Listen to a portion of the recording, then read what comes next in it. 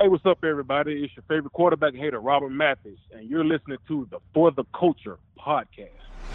This is the For the Culture podcast. I'm your host, Luke Diamond.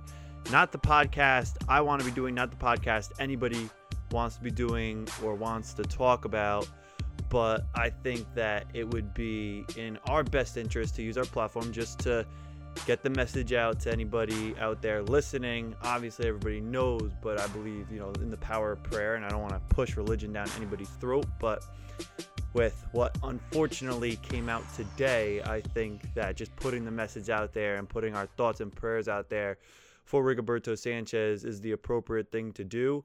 I am turning off the monetization for this podcast. Not that we make a lot of money on these, but even $10, $20, I don't want to make any money off this.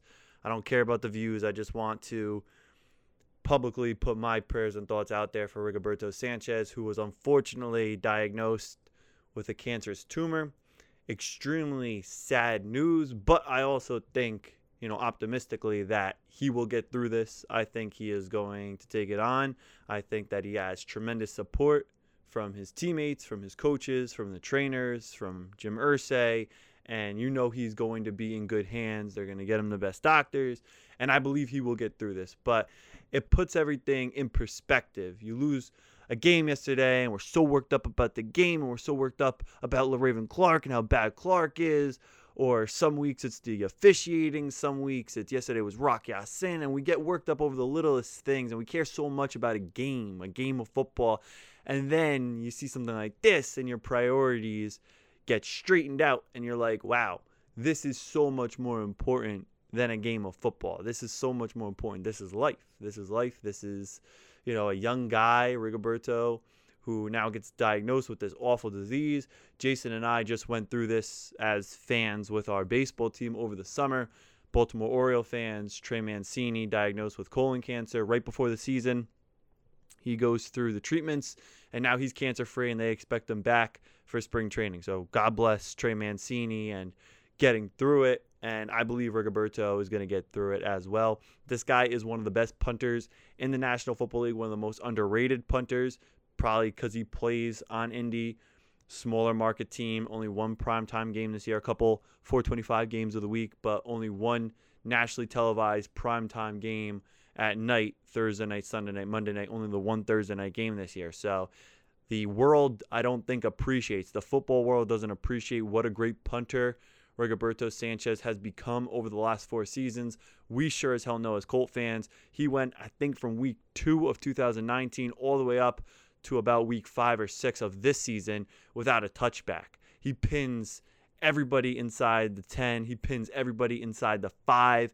And I believe Rigoberto is going to pin cancer inside the 5-yard line, diagnosed this morning with a cancerous tumor. Our hearts, our prayers, our thoughts go out to Rigoberto Sanchez. I know he's going to get through this.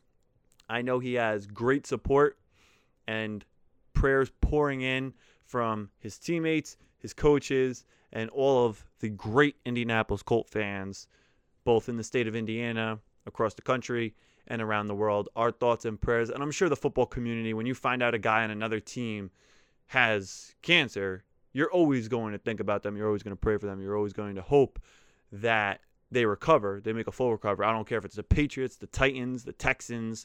You never want to see any human being go through this because, again, with the priorities, football's football, but then life is life, and you never want to see anybody, especially a young guy who does it the right way, a really good person like Rigoberto. You never want to see anybody go through this. He's going to take it on. He's going to get through it. I'm 100% confident in that. And all we could do is be there for him and give him our thoughts and prayers. We'll see what the Colts do with the punter position. Maybe you give a call to Pat McAfee. It's 5 games. Hey, Pat, are you in shape? 5 games. Come in. Bring us to the playoffs. Ryan Grigson's gone, so you don't have to come in and play for Grigson. It's a new regime. He loves Ballard. So we'll see what happens. Maybe you go out and you sign a punter.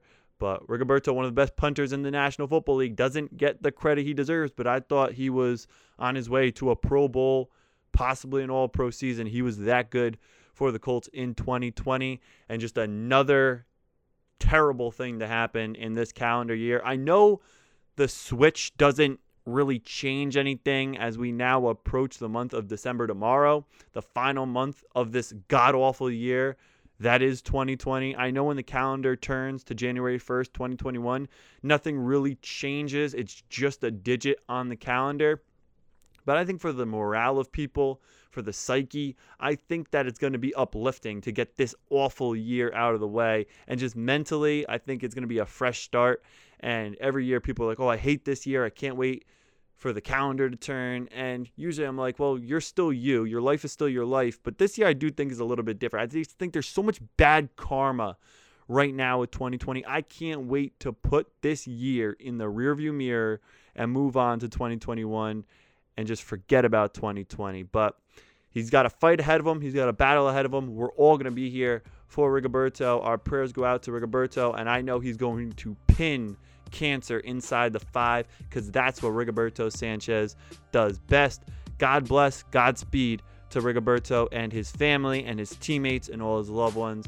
I'm sure he's going to get through this. I know he's going to get through this, and we'll be back on Thursday to preview Colts Texans. We'll get back into the football. We'll get back into the swing of things right here on the For the Culture podcast.